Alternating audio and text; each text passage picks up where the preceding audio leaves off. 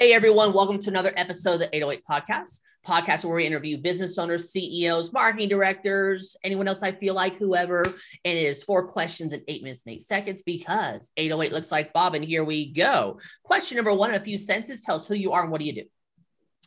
My name is Mike Sanders. I'm the founder and CEO of Interactive Government Holdings, IGH Inc., and we're a federal contractor that does business both in the DoD and civilian agencies. Perfect. My question number 2, what advice do you want to share? Go. How to recover from a major recompete loss. Cut drastically and immediately. Get rid of all niceties, luxuries, good to haves, and focus on only must haves. And, pivot your model, expand your network, expand your capabilities, and grow your revenue back as quickly as possible. Okay. So when you say grow your revenue back, what are some things you did when you had to deal with that major recompete that actually got that revenue getting back up? We joint ventured, we partnered more because at that point, I think 11 out of our 12 contracts were prime contracts. So we went out to sub some more.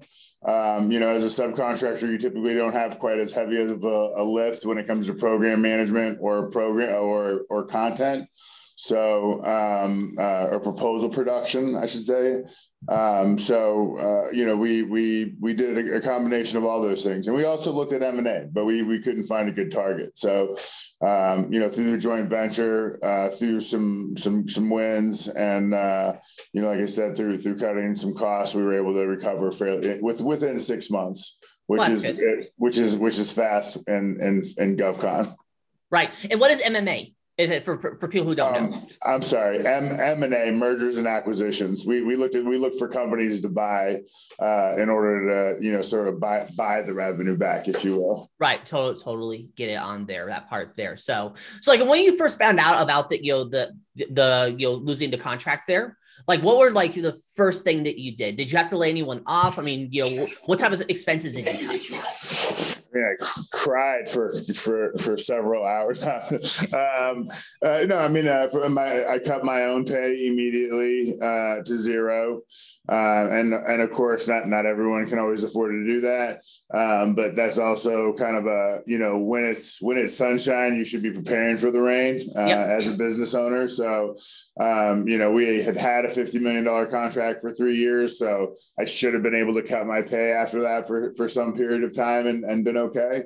We got rid of anybody that was support of that contract that we lost. That was just whether it was a data analyst or an office support person or whatever.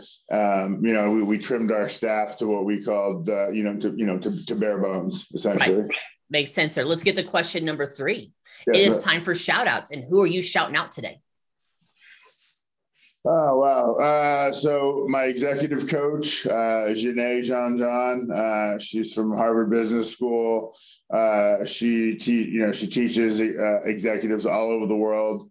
She's helped me put together my executive team, by helping me interview each and every person that's on my team. She administers the Berkman test, which tells us, how we're going to work together, how we would work together, strengths and weaknesses, if you're familiar with it, and she does a comparison. So, we have a really tight executive team that's really high performing, and it's all A players and it's all A-type personalities, but we all get along, and I think that's because of Janae and how thoughtful, we were in putting the team together.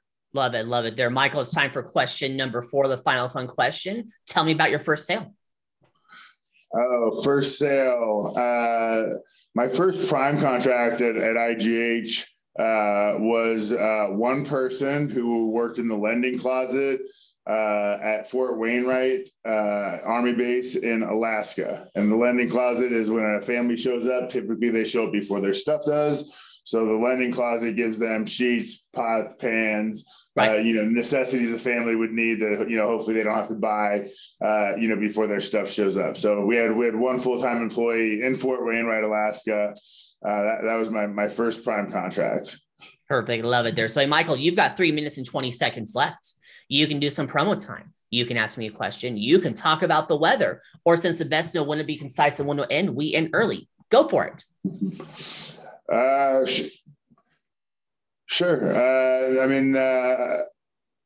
How long have you been doing the podcast for? I've been doing it for about 3 years, getting close on the 3-year mark, and I've done about 1,400 episodes. I think it's at 1,500. After 1,000, you kind of just stop counting. So that's almost a podcast per day. Pretty much. And do you do all the outreach yourself, or do you have a team that helps you? I've done everything from automation, manual, have a team to help. It all depends on the strategy and everything. And now that LinkedIn's changed its strategy, obviously the full on reaching out to people on LinkedIn, cold messaging isn't as effective as it used to be. So now it's changing things up.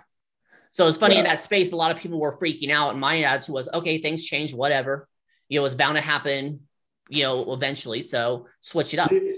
Yeah, all the social media platforms went through it, right? You remember when Twitter first came on, it was like you could invite thousands of people, you could follow thousands of people a day, in hopes that they would follow you back, and then all of a sudden they're like, oh, wait a second here, people are abusing this. They're not just following, So I think it's incumbent upon every business owner, no matter what your platform or your business, to always be aware of what's going on in the industry and be able to pivot, So, did prior to COVID, did you do in-person podcasts, or nope. You've always done virtual? I've always done virtual. The problem is with in-person podcasts is there's so many things that can go wrong.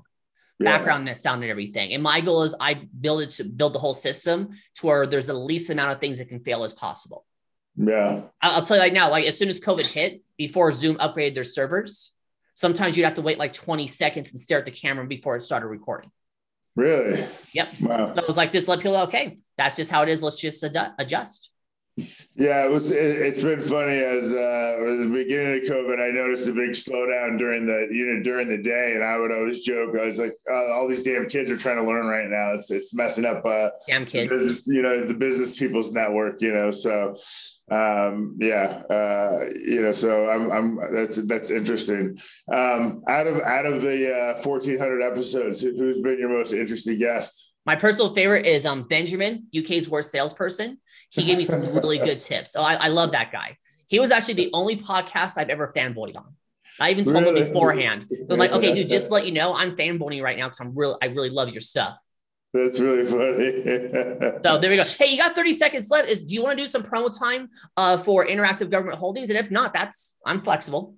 We're a federal contractor. All our information is public information. Our website's, interactivegov.com. And, I appreciate the opportunity to be on a podcast. And, every time I'm on one, I thoroughly enjoy it, and I enjoy the conversation, and I love talking about business. So I appreciate the opportunity. Oh, and that's the big buzzer. We are done there. You pulled it off.